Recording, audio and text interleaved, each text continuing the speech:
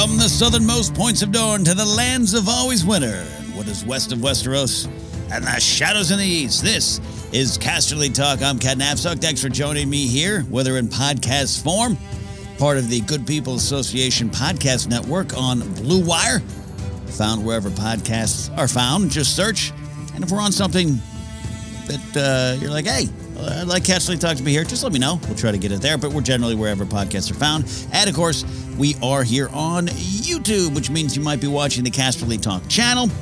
Get over there, subscribe. Even if you prefer the podcast, get over there and sub. As we start getting closer to House of the Dragon, want to be doing some stuff with that.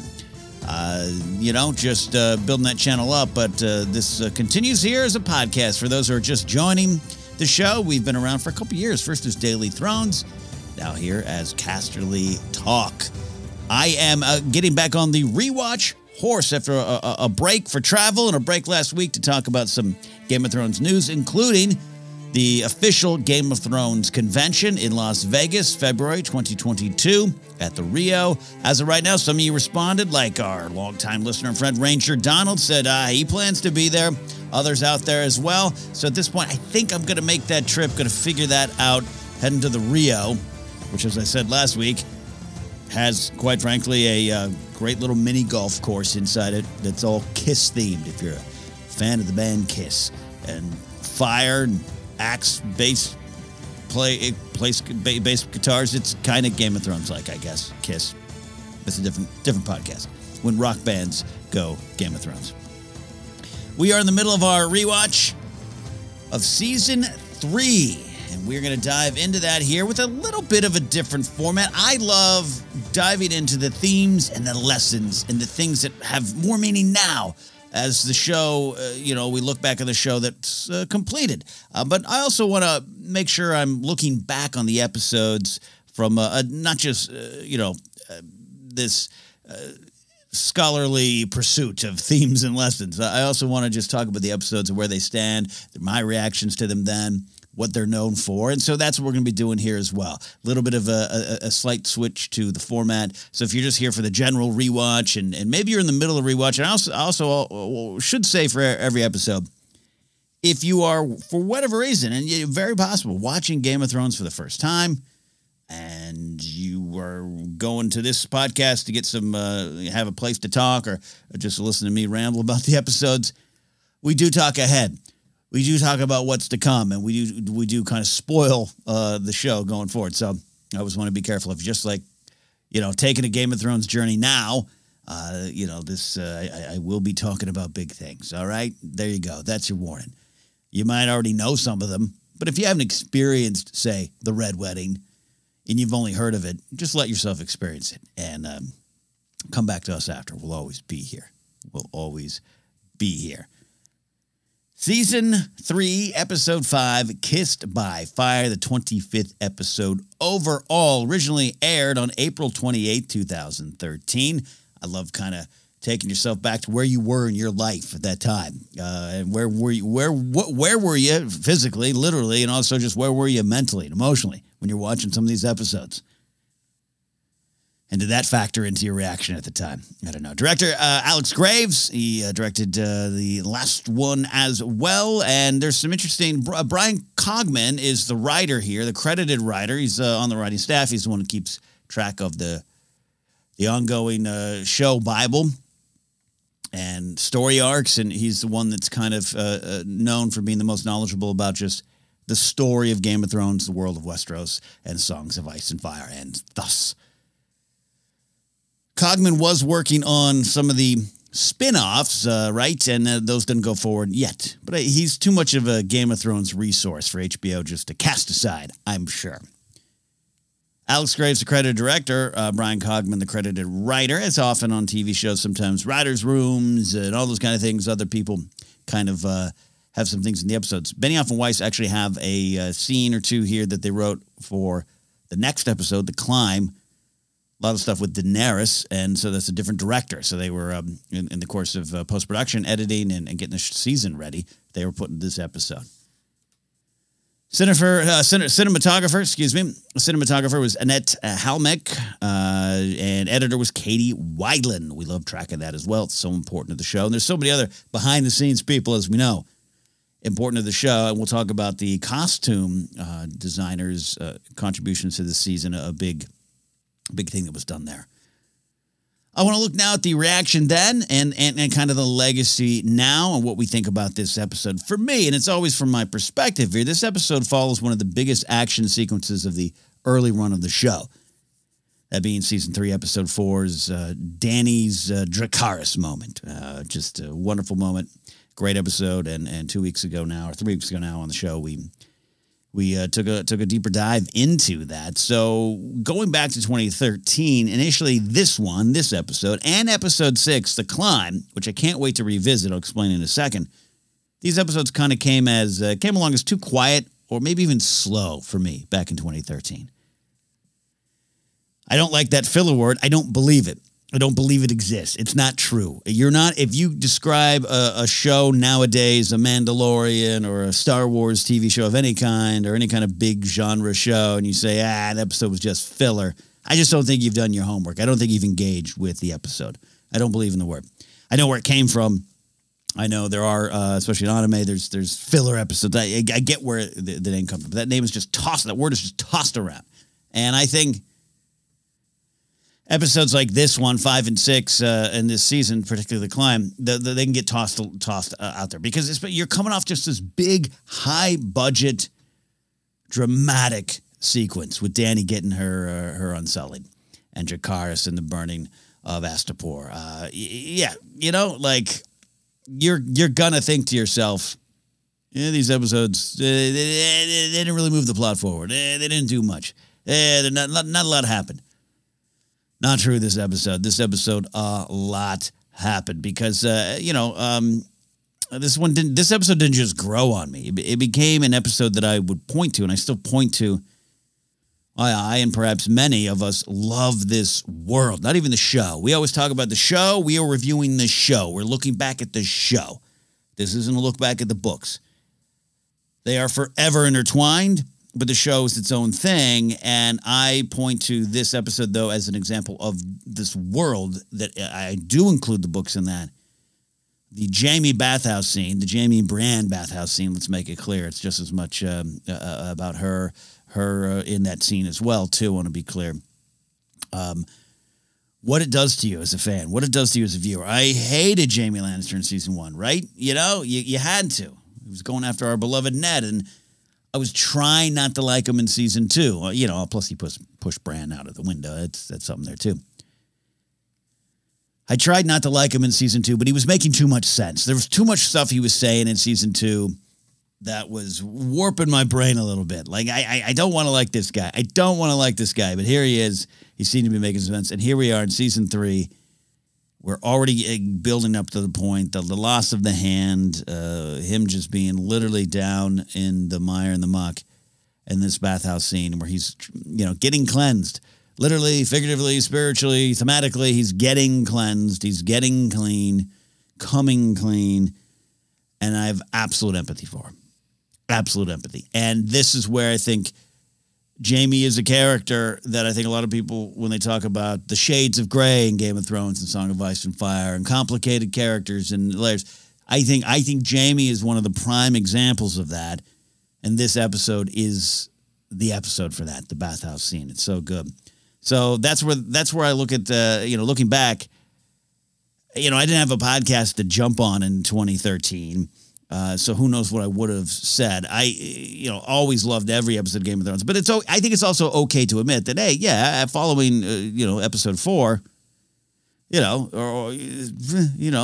no big giant sword fights here other than the one that starts this episode. But there's no big war, no nothing, no big giant reveals. Well, we get truth, we get information.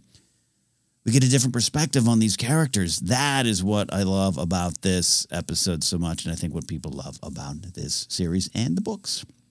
At the time, interesting to note, this was the highest viewed episode of GOT on release, with 5.35 million people viewing it on its initial airing. Episode also won an Emmy for outstanding makeup for a single camera show, non-prosthetic. There you go. Quite a category. Probably you got Shireen. That probably contributed to that Emmy win and a lot there. So there you go.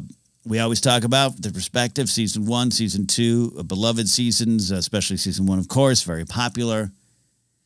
And the numbers were great, but there was a time, believe it or not, where, every year you had to kind of wait to the end of the season to hear, officially, foregone conclusion maybe, but HBO's going to renew it. Don't worry, we're going to get another season. It wasn't until after this season, I think, that was like, we're good to go. Now, again, at this point, coming out of season 2, is HBO seriously considering not picking up the show? Not necessarily. I don't believe that, but the budget's a concern. The budget could be concerned. And the budget from here on out is only going to get bigger. And the show's only going to get bigger in terms of its what it takes to make the show. So that's a legit concern. And I think these type of episodes help with that, too. This is another thing about that filler conversation. You're coming off of Dracarys, and it's a lot of CG, fire, practical effects, all that kind of stuff. And this season, and there's big stuff in this episode, but in this episode you come back in and it is a little quieter. And season 3, episode 6 is a little quieter. I mentioned up top I want to talk about episode 6. I can't wait to review it next time out, dive into in the next episode, because I did not like the climb. That I do remember. This episode, it was like, quieter, a little slower, but that Jamie scene, oh my gosh, so much stuff in there. I remember. And I've seen the episode, I've seen the climb so many times since then, but I remember back in 2013, now it would be in May of 2013, just absolutely not liking the climb. And I can already tell, those thoughts don't hold up, but I want to dive in deeper for the show. Interested to do that. What is this episode known for? Like we said, the Jamie and Brienne bath scene. I think it's probably the most remembered scene. It's the most talked about, one of the most celebrated, but this episode is called Kissed by Fire, so we get a very important scene for Jon and Ygritte that picked up with significance as the show went on, tying it to, again, spoiler for the 1% that might not just be watching along for the first time, but we do have to put that out there. Tying it to Ygritte's death. I think tying it to Jon and Dany's less passionate kind of pre-cave moment in, what was it, season 7 now, when they go for the dragon ride. Is that 7? Is it 8? It all rolls into 1, right? There you go. No, 7. Or no, 8. Gosh, I can't even. Yeah, 8. Gosh, Ken, I can't wait to review those. It's been a long, long day. And then even Jon himself returning to the north at the end of it all. I think there's a giant big themes behind Jon going north again and returning there and his true hero's journey. But I personally can't help but think of this episode and this scene and the cave scene and Ygritte saying, as we'll talk about in a second here, Ygritte talking about, I never want to leave this cave, and just everything that happens between them going forward and then where Jon ends up. I think, I do believe there's a spiritually part of it, him wanting to get back to that cave, wanting to go home, to his true home now. That's there as well. Other big things that this episode is known for, that's big, but the Robb Stark, Rickard Karstark beheading is one as well, which is the other things I want to talk about here. The impact on the story and the impact on us. This is just talking about these scenes and moments, not digging into the themes per se, but going into what they mean for the story. And Robb Stark's beheading of Rickard Karstark, I think, is one of the most important actions that Robb took, and important in the sense that it has a direct impact on the events going forward. He in many ways, I believe, and Rickard Karstark is already plainly stated, talking about him marrying Talisa, you lost the war the day you married her, right? I'm paraphrasing a bit there, but I think this is the moment where Robb's kind of lost it. And one of the great things about this scene as we dive into it, of connecting his hand, he grips his hand, he's shaking his hand, that type of thing, which is something that you see season 1 after Ned Stark dies, and he's out there just destroying his sword. Catelyn Stark yelling, "Robb, your sword!" And he's just hacking that tree in his hand. He hurts his hand, and I love that connection. It's Robb not in control. And that has direct impact on what's going to happen, because he's weakened his army. And he's forced himself to prepare for a bold attack on Castle Talk. which is probably, I think, if you just want to analyze, I think probably the right decision for Robb to make at that point. He's got to give his army something to fight for, something to think for, re-energize them. I think Talisa's a little right about that. So he makes it what would be a bold thing, which is something he kind of confirms again with Catelyn Stark later on. But this means he has to go to the Twins and seek out Walder Frey. It's not complicated. It's not complicated, and we'll talk about the themes and lessons that this show has for us about him returning to Walder Frey and what that kind of means. So this is even though I think the bathhouse scene, the bath scene, and then the cave scene, a lot of baths, a lot of people jumping in water in this episode, cleaning yourself of what comes before, where you are now, and where you want to be. It's pretty clear there too, and when you're talking about that water theme. But I think as powerful those scenes are, I really love this Robb scene, and I love it in the sense of it's Robb in trouble. And I like Robb Stark. I love Richard Madden as a performer, and you were rooting for him.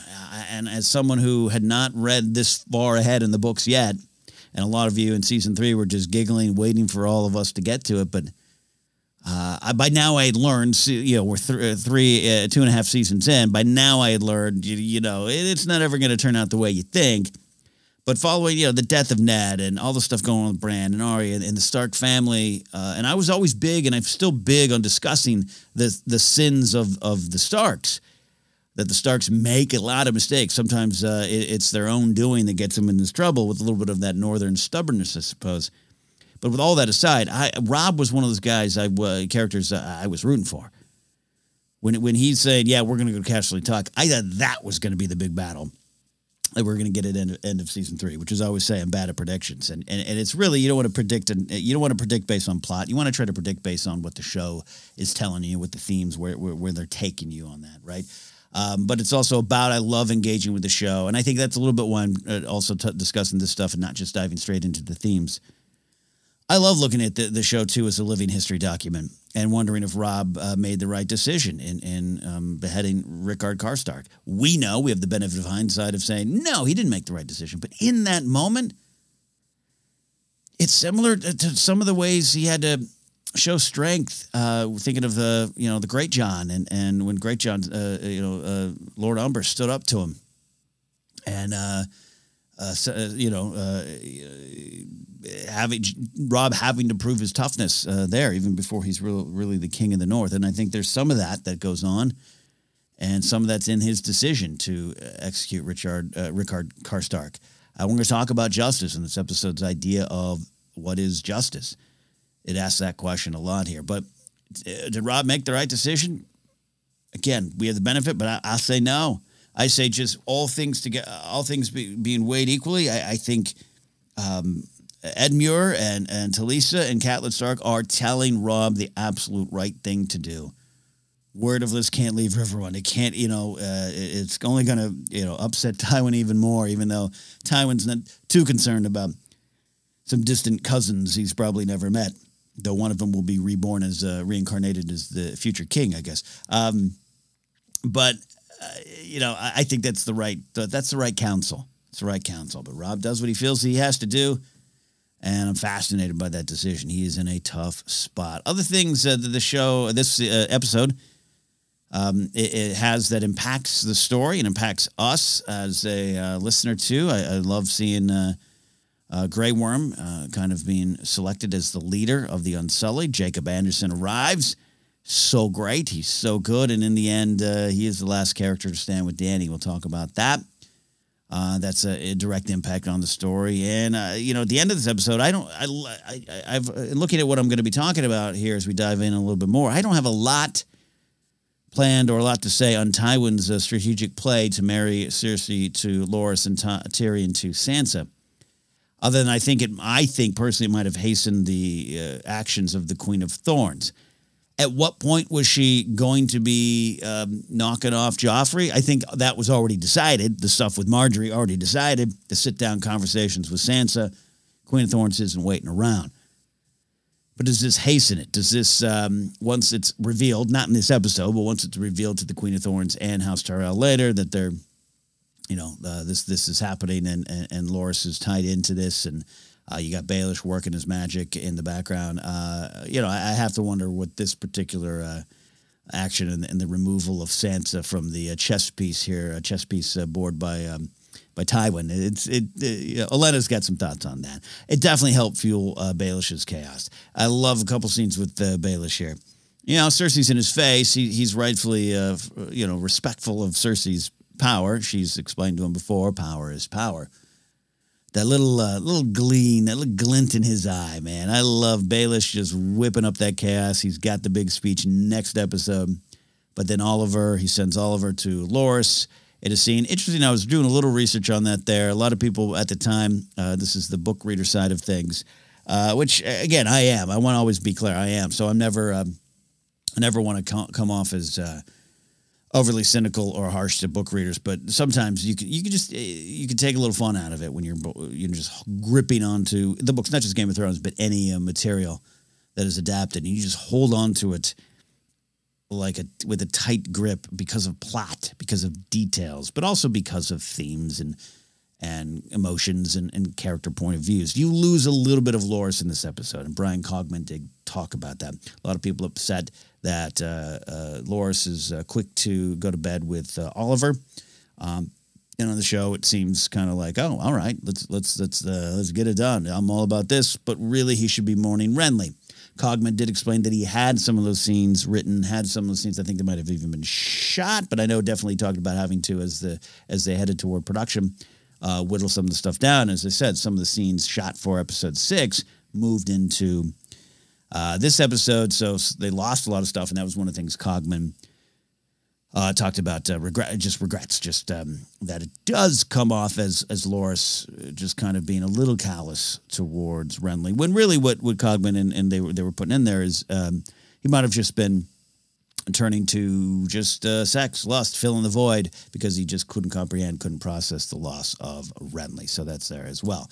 All that has impact on the story going forward. We love to talk about foreshadowing, things with more meaning. This is the fun. And I was talking to some folks recently who, friends of mine, who are, will count themselves as Game of Thrones fans, but a lot of people, if it's not a show that you love like I do, or a lot of you watching and listening love, you don't take those deep dives. You don't go back. It might have been a while since you watched season 3.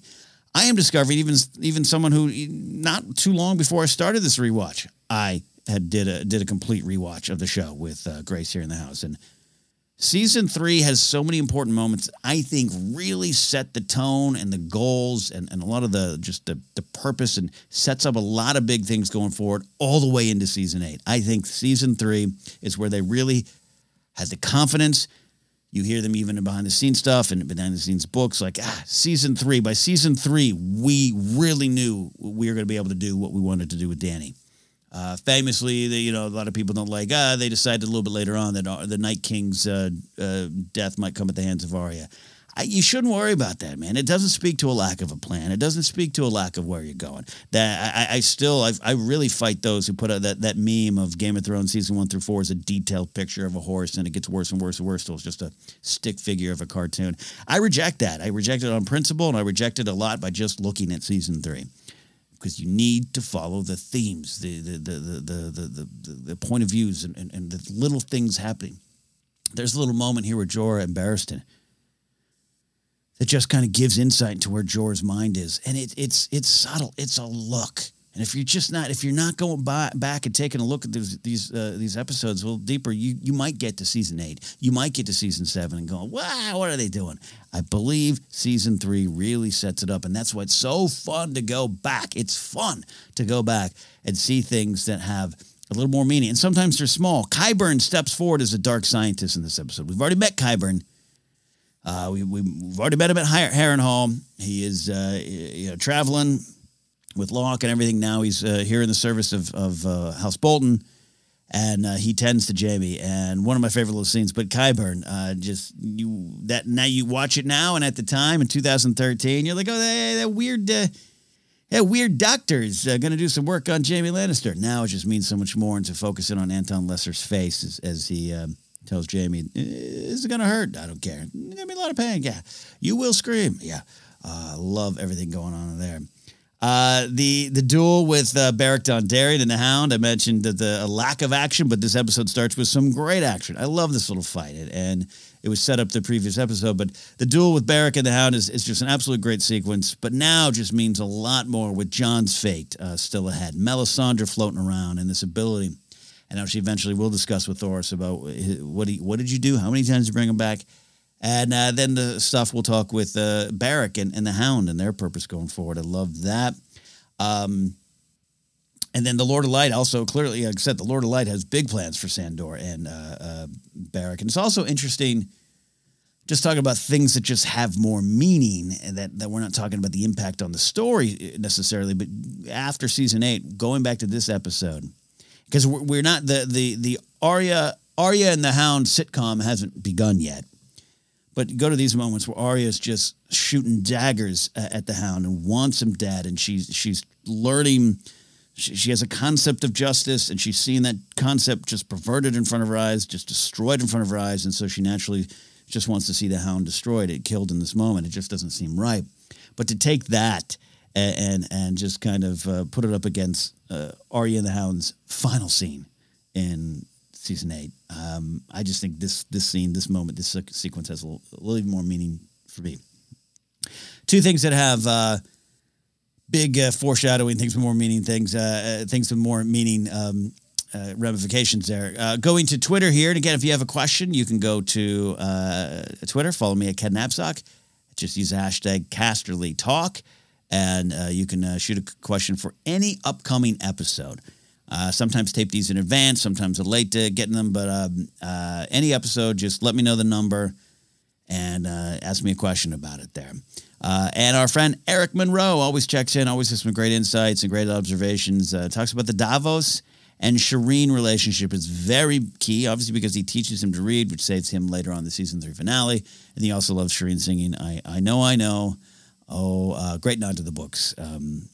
And then Eric and I are both Stannis fans, and Stannis looking around when she hugs him is just very Stannis. Yeah, we're going to talk about that a little bit later. So yeah, about that, we got this scene here with a couple scenes. We get to meet Shireen for the first time, and we also get to meet Selyse, Tara Fitzgerald coming in as Selyse Baratheon, Carrie Ingram as Shireen Baratheon there, and she's wonderful. Carrie Ingram is just absolutely wonderful. You immediately like her. You immediately have empathy for her. And it's setting up things with Stannis. But yeah, this is one of those little things, when it falls into place. Her deciding in this moment she's got to teach Sir Davos to read, quite frankly, saves the entire realm and land and world, I think. It's one of those little moments. She's going to teach him to read. He is going to save himself from execution at the end of the season, and then talk about your need. Basically, hey, you know what? I read this letter, this Raven note from the Night's Watch. We need to go up there, and Stannis, your destiny, your place is up there. Stannis has his own journey, as we know, but Stannis does go save the day, and that's literal. He saves the absolute day at the end of season 4. So Shireen, bless her little heart, that sweet soul, just wanting to do right by teaching Davos to read, I think saves the world. There you go, Shireen. Sorry what happens to you. And yes, I say that as a Stannis fan. A little thing here. I mentioned up top, Jorah and Barristan's conversation. We get this stuff, and this is stuff I believe shot that was supposed to be included in the next episode, but they put it here, and I think it ends up working here pretty well. Jorah and Barristan's conversation has always been one of my favorite little scenes because I love both these guys. I love my grumpy old characters, and I want them to get along so badly. Plays out differently in the books. Of course it plays out differently in the books because we don't know that Barristan's there. He's still his alter ego, Whitebeard. You don't know who he is. Just like you don't know who Reek is for the books. And that's a different experience. So you have to approach it all differently.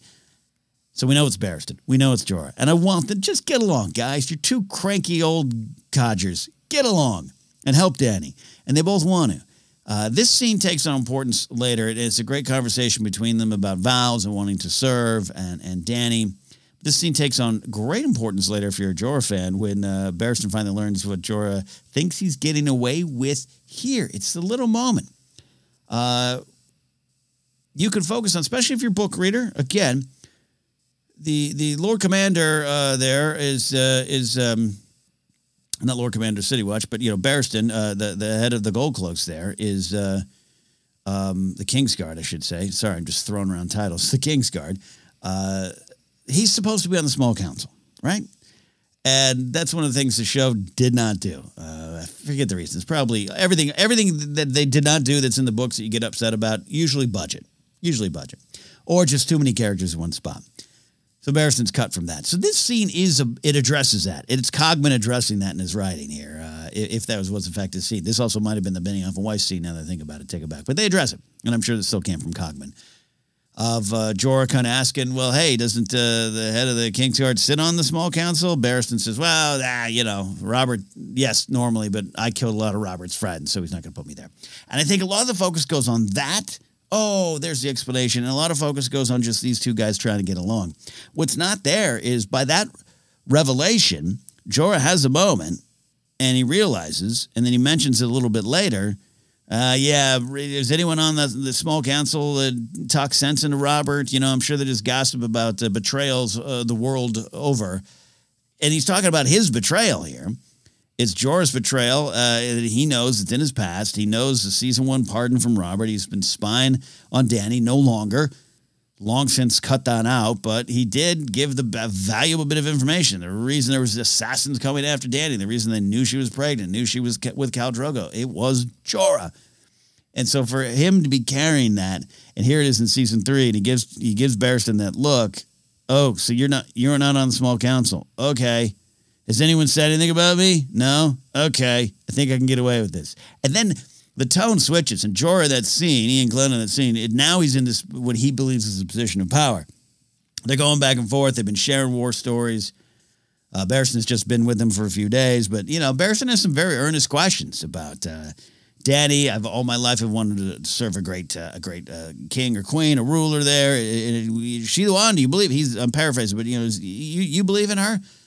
And Jorah's, up until this moment is maybe on even footing here with Barristan, and actually probably, trying to guard a little bit here because Barristan showing up, that's dangerous for Jorah if the truth comes out. And so the moment he finds out, oh, you don't know. Got it. You probably haven't heard. I'm leaving. No, have you heard of any betrayals? No? Okay. Boom. Jorah's in the power seat. Starts talking down to him. Oh, is it we already, Barristan? Oh, I don't know. You've only been with us a few days. So I love all the scene. I love what's going on between these two great performers. And I love what it means now when you look at it now, especially with Barristan being the one to get the information and confront Jorah. Good stuff. All right. Let's, on the podcast side, take a quick break. If you're on the YouTube side, you're going to watch me drink. And not that kind of drink. Just a little energy drink.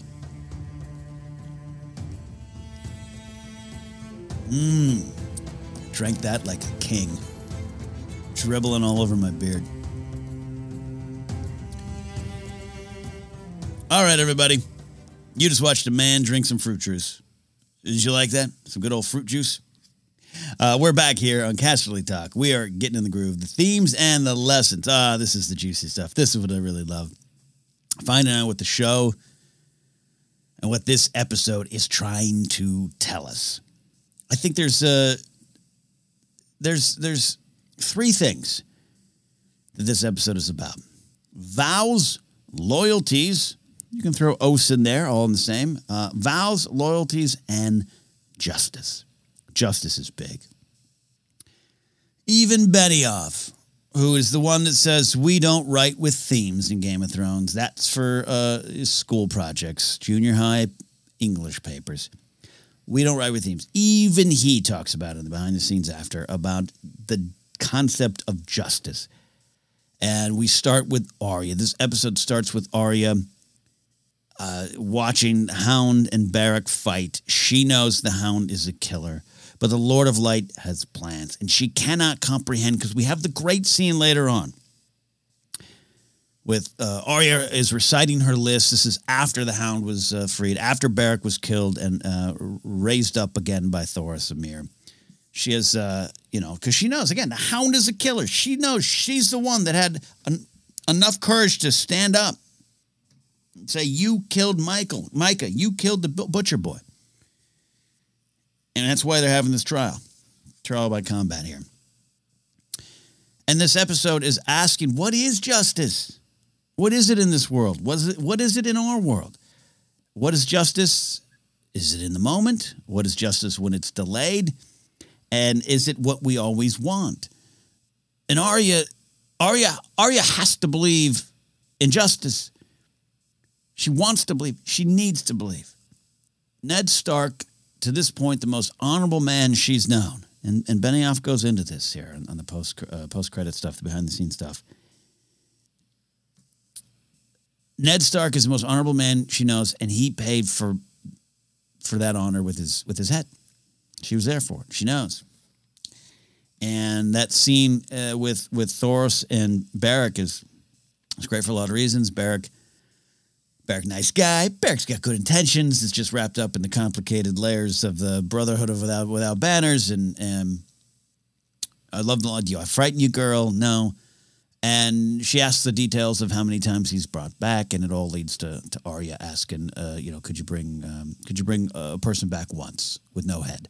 And it's sad and it's tragic and it's about her father, but that's her processing, I think, this new view on justice, this new view on what justice might be or what her relationship to it is. The Hound has gone free. It's not right. It's not right to her in that moment. And Beric saying the judgment isn't ours to make. Later saying, go in peace, Sandor Clegane, the Lord of Light isn't done with you yet. 8 seasons behind us. We know this is true. But much like Robb in that moment, you got to make decisions. You got to process things as they come along. And Arya is trying to process this concept of justice. That ties in a little bit later to the stuff with Jaime as well. Jaime is someone who I believed in his heart served justice on the Mad King. And look what he got for it. So it's interesting that Arya's seen this. Arya has seen it and now is back to really reciting those names and wanting to give justice in those situations as she thinks it should be served. So this episode is a lot to say about justice and what it truly is, which leads into this other thing of the vows and loyalties. That comes up. We talk about oaths, oath keepers, oath breakers. This episode, I'm just going to go through them and run through them all over the map here of the story here. Vows and loyalties. Jon trades some truth for one big lie. He trades, he's got these vows he's beholden to. He's got loyalties to the men of the Night's Watch. But he needs to get the loyalty of the wildlings. He knows it's something that he kind of has a grip on, but he could lose at any moment. So he trades with Orell, with the great talk about moments that mean more of him. Hey, what happens to your eagle when I kill you? Love that there. But so Jon trades some truth. He tells the truth about what castles are manned. Eastwatch by the Sea, Shadow Tower, and of course Castle Black. Great little moment there. He trades that. He trades on that loyalty. He trades that information to also protect and keep his vow, I think, to the men of the Night's Watch. Says there's 1,000 men. So claims he's not lying. We know he is. Orell knows he is. I think even Tormund knows he's lying. Ygritte knows it too. That's why she then goes and takes him into the cave. Quite a flirt. Just take his sword and run. He'll follow. Then Ygritte makes him break them. Now, we know they have feelings for each other. We obviously get that there. But this whole scene, man, it's Ygritte running in and going, you made some vows. And I think in her head, I've always viewed it as being played as she just saw him kind of lie. I think that she doesn't trust him. I think they're all having trouble trusting each other. So some of it, it's two truths and a lie. Some of those things might be true. So this is it. this is the way to show. But obviously feelings for each other, and it's a great scene. It's a touching scene. We're going to draw upon this scene, later on in season 4. We're going to draw upon it again in season 7 and 8, and in John's final moments on the show, Walking North. We're going to go back to this scene. We really are. John saying we should, and Egret saying we should. And again, interesting to note as they're talking about giving a little, they're giving a little love war stories. He's, she's talking about, she's played ball before, telling those stories, and John kind of admits he's made, according to Egret. Great little funny beat, but John says, I was a man of the Night's Watch. It's interesting that he now in this moment very clearly thinking in his mind he's broken those vows. And looking ahead going forward, I think that helps him a little bit later when he comes back from it all. We can get to that a little bit later on, of course, in season 6. Egret, her great line, let's not go back. Let's stay here a little while longer. I don't want to leave this cave. Jon Snow, not ever. Sweet, sweet, bittersweet moment. But here, all about this theme is about vows and loyalties. And then you got Baelish, a man of many vows and loyalties, and what are his worth. We're going to find out a lot about that next week with the climb and chaos being a ladder and all. But interesting in this episode, it is about that. It is about serving with honor, or what is the sense of justice. Here's Baelish, just looking around. He'll sell his vows, he'll sell his loyalties, and he'll sell them 3 times over. I love what he does in this. That's why he's so popular, I think, in the show. Is we're all over here pondering deep lessons and thoughts, and Baelish is like, yeah, whatever. I'm just going to create chaos because it serves me well. We also, diving around here, vows and loyalties. Rob faced, facing the vows he makes, the vows he has broken, the vows and loyalties he's got to keep to the houses, to this idea of the King of the North, this war he's fighting. Rickard Karstark, is throws those back in his face. He has been the entire time. He wants the vengeance for his son's death. We are kin. We are blood. Stark and Karstark. Rickard Karstark mentions constantly. We're loyal to you. We pledge vows and oaths to you, and you're kind of breaking ours. You're breaking the ones we made, and plus you've already broken the Walder Frey vows, which is what Karstark said to him earlier in the season about Talisa. And so I love that. That's a big, powerful theme here too. We even got the little moment with Gendry talking about staying on to be a blacksmith with the Brotherhood, which Arya can't comprehend. Again, Arya processing a lot of stuff.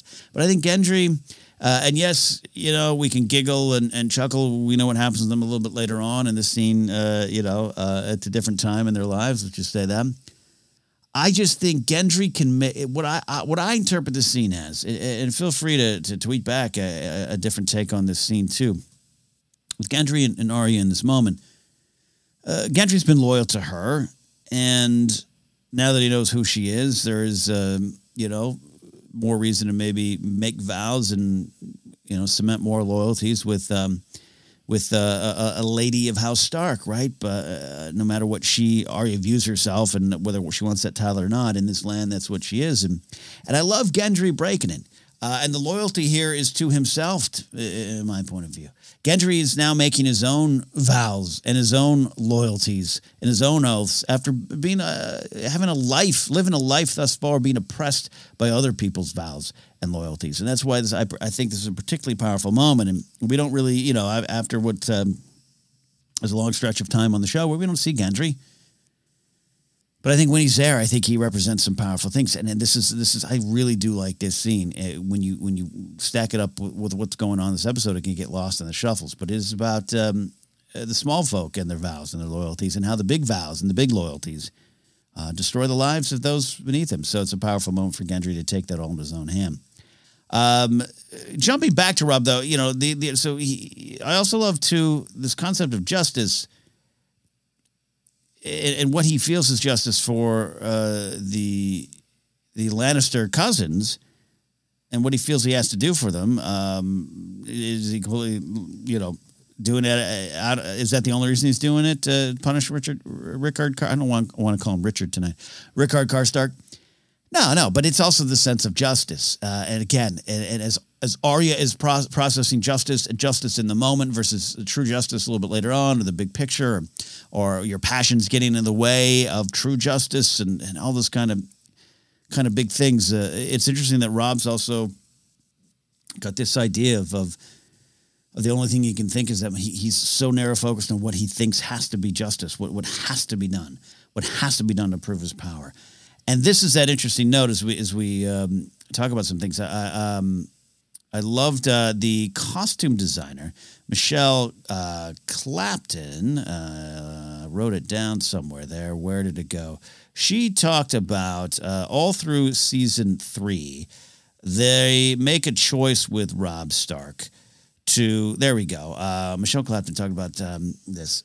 They make a choice with Robb Stark to not really be in his full armor a lot. Season 2, he's at war. You see a lot of Robb in the armor in season 2. A lot of tent conversations. Michelle Fairley talked about that, portraying Catelyn Stark. All I remember about season 2 is tent conversations. Being in many tents, having many conversations. Here we are in some more tents, but and up there at Castle Tully there.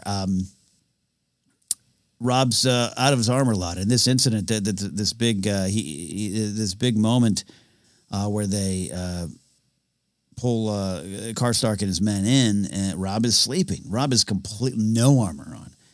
And this is to kind of represent this idea that Robb is vulnerable throughout this season. Vulnerable in the war, trying to gain control of the war, and leading up to the Red Wedding. And then he puts full armor back on for what he has to do with Rickard Karstark there. But by then it's too late. But it's just an indication, again, of what's going on in his head as he wrestles with justice, as he delivers what he feels is justice. And don't forget, this whole show starts with his father delivering supposed justice to a man of the Night's Watch who deserted. And I love that the show starts with that and plays with that theme all throughout, and how Jon's going to deal with it a little bit later on too. Beheadings, big lessons in beheadings in Game of Thrones. So we do have some more vows and loyalties to discuss. I mentioned a lot of the Jorah and Barristan talk on vows and loyalties. And Barristan just says it plain and simple. A man of honor keeps his vows. There ain't no two ways to look at it there. And I think that there again, the theme just working its way through, and the relationship. And I think the show asks about, what vows do you keep, and when is it okay to lose them? Is it okay to lose them? What are the consequences? Robb is running headlong into the consequences of breaking the vows, that the many vows he's made. He's got vows in high places and low places. And so I just love that Barristan just says it so simply. A man of honor keeps his vows. However, nothing simple in the show. And that was Ned Stark. Jaime Lannister says it a little bit later, or says it earlier, actually, in the bathtub scene. The honorable Ned Stark. He spits that word out of his mouth. The honorable Ned Stark. Different points of view on who is truly honorable and who's keeping their vows in this show, and that's why we love it, right? Right. Vows. You want to talk about vows and loyalties? Grey Worm emerges, makes his vow of loyalty to Dany, and guess what? Keeps it to the very end. Can't wait to talk about that more and more. I do love Grey Worm, and I do love it. Makes a ton of sense to me that Grey Worm will go to the bitter end with Dany. Look at where they start here, and I think a great moment. Jacob Anderson, just such a wonderful performer, saying so much in in broken tongue, not speaking the High Valyrian all the time there, and just conveying all the true emotions, and conveying the pride in that name, Grey Worm, and what it means, because it's the name he had when he was freed by Dany. Makes sense that he would end up where he is with her. So the big main event here, as we look at vows and loyalties. Oh, we got Jaime Lannister. I call him a victim of vows and loyalties because he served what was, for all intents and purposes, justice to the Mad King. And this moment turns a lot of our heads in terms of just us as fans watching the show. And now you're starting to understand Jaime. And here's Brienne of Tarth, Gwendolyn Christie, equally as powerful in this scene. It's definitely, Nikolaj has his Emmy-winning type of moment, his big monologue. But Brienne of Tarth, Gwendolyn Christie, it's a beautiful scene for her. This is a woman of oaths. This is a woman of vows. This is a woman of loyalty. And along the way, because what I love about Brienne is, other than, I'm sure she has some love and loyalty for House Tarth, of course, but she's not around them. She's out in the world here. This is someone who's always like, I don't serve the Starks. I don't serve the Lannisters. She is looking for people of actual true virtue to serve, actual loyalty earned. And I love Brienne as Arya is having to process what justice is and what justice means and how do you get it and how do you serve it and what is righteous justice and she's early on in that process. It's going to go a long way with Arya. Bran for me is just, having those words, much like Jon. I think of Jon Snow in season 2 of his Egret kind of teaching him, broadening his views and just what he thinks and his points of view and his just giving him more knowledge about the free folk. Why are you fighting us? All that stuff that Jon went through. I think this is a little bit of Brienne's moment for me too, where this despicable man has just been broken down in front of her, almost literally piece by piece. He showed honor in trying to save her and essentially succeeding in saving her from horrible rape at the hands of Locke and his men. He does save her from that, even though it costs him his hand and costs him himself and his identity. And he is broken down. He's dirty and he's in the mud. And he has admitted to Brienne that he loves his sister. And he doesn't really admit that to everyone else. And she's starting to see him. And she, in her idea, I think it, and this is my own take on it, I think it confirms Brienne's views of who deserves the vows and who deserves the oaths and who deserves the loyalties. I really think so. She's seeing it unfold. He's delivering this truth. Do you think the Honorable Ned Stark wanted to hear my side? Everything I could recount the entire speech there from Jaime, but you've all heard it if you're watching here before. He's saying the truth. And I always say, Ned's a good dude. Ned, I don't ever want to say, but sometimes as the show rolls on, even in season 7 and stuff, where there was, even the girls are questioning the mistakes that maybe Ned made in raising them and not fully preparing them for the world. I think Ned did it all with good intentions, and I think that needs to be factored in. That's why he is a man of honor. He's a man of principle. Too honored and too principled for this world, clearly, because if everything was right, Ned would be alive. It might mean Stannis is on the throne. I'd be happy with that. Most of you wouldn't be happy with that. But I think if justice truly was served, Ned would be alive. Ned would be, I don't want to say in a position of power. It's something he's not interested in, but he'd be alive. That's enough. That's enough for Arya. It's enough for House Stark.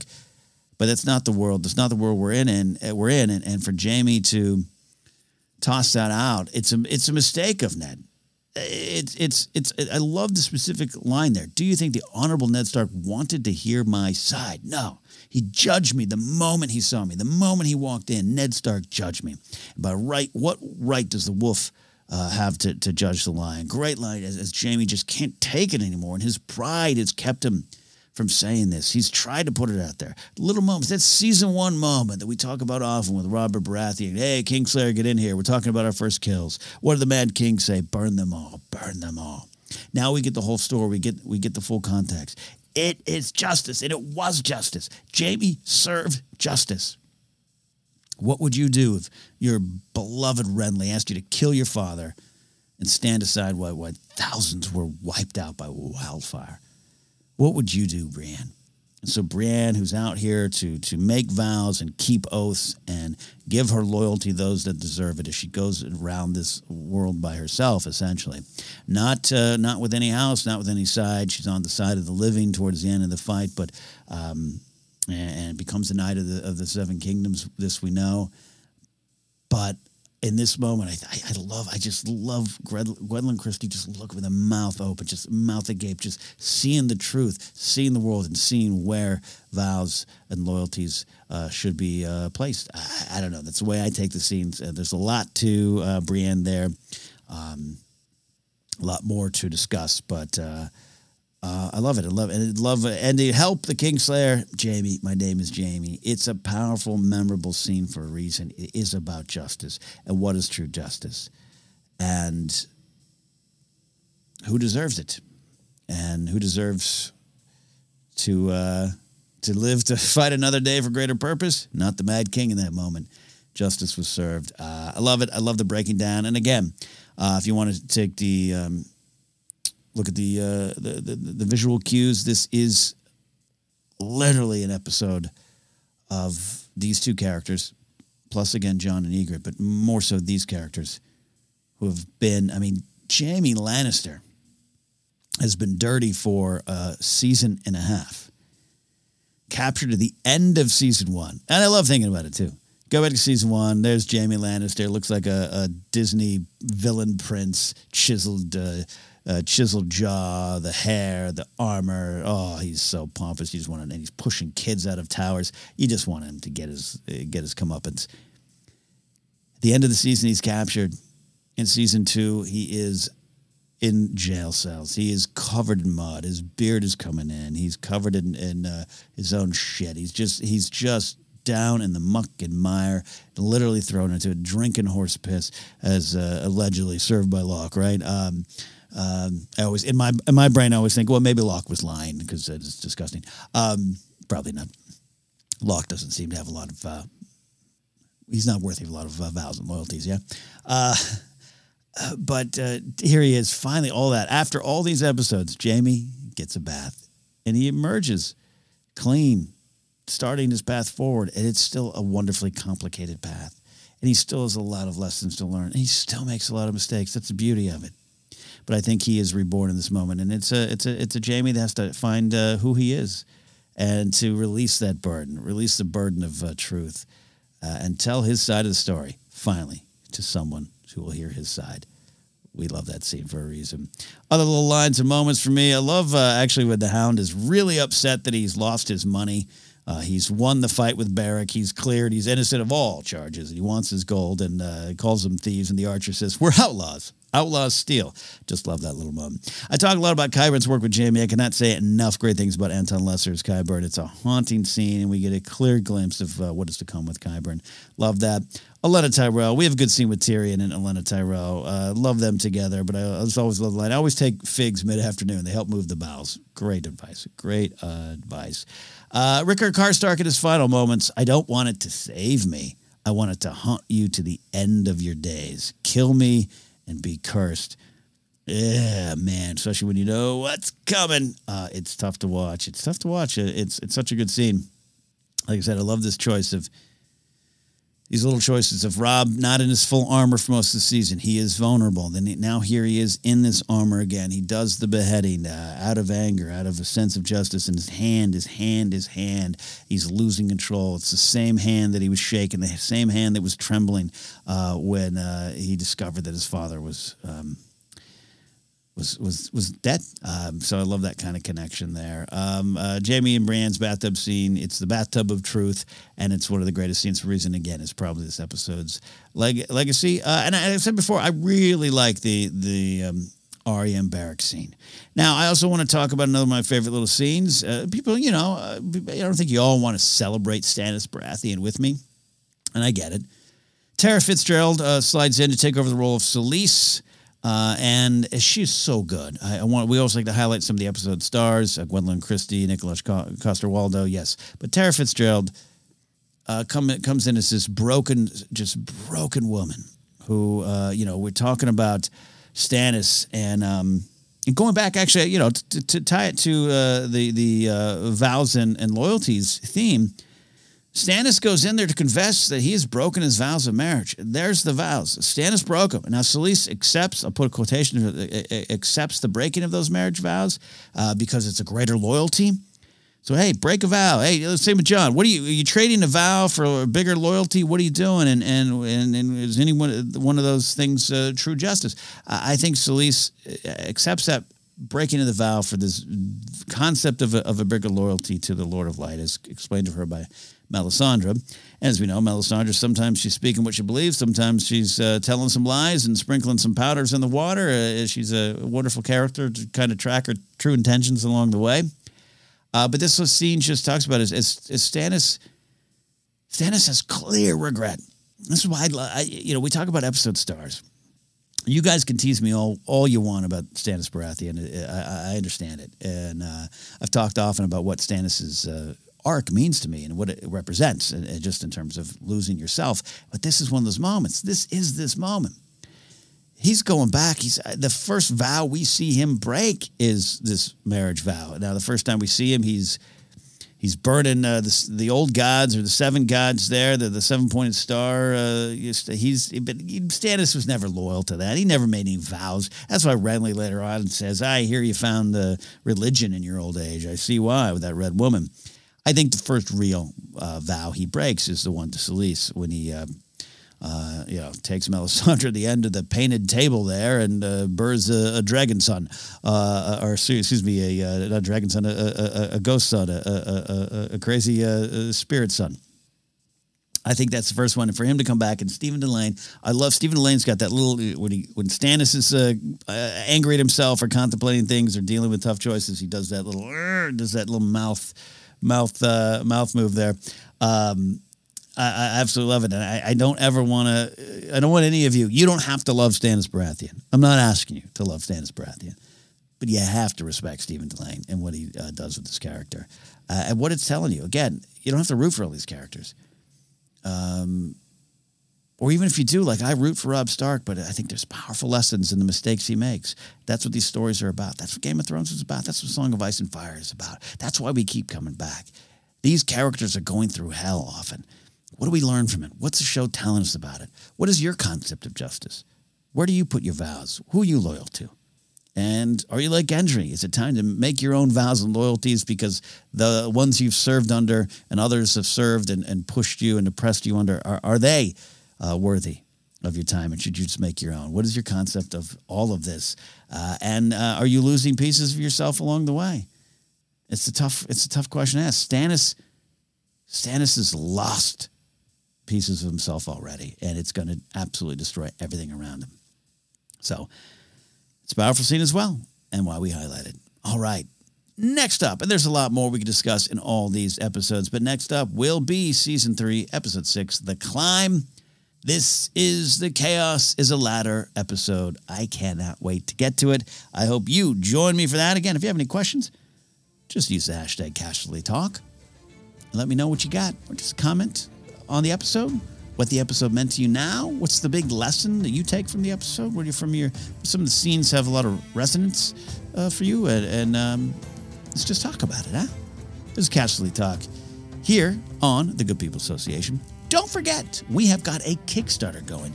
That's right, you can help us make Futility, the actual game of living, a board game reality. Just go to Kickstarter, or find the link in all of our descriptions on our YouTube videos.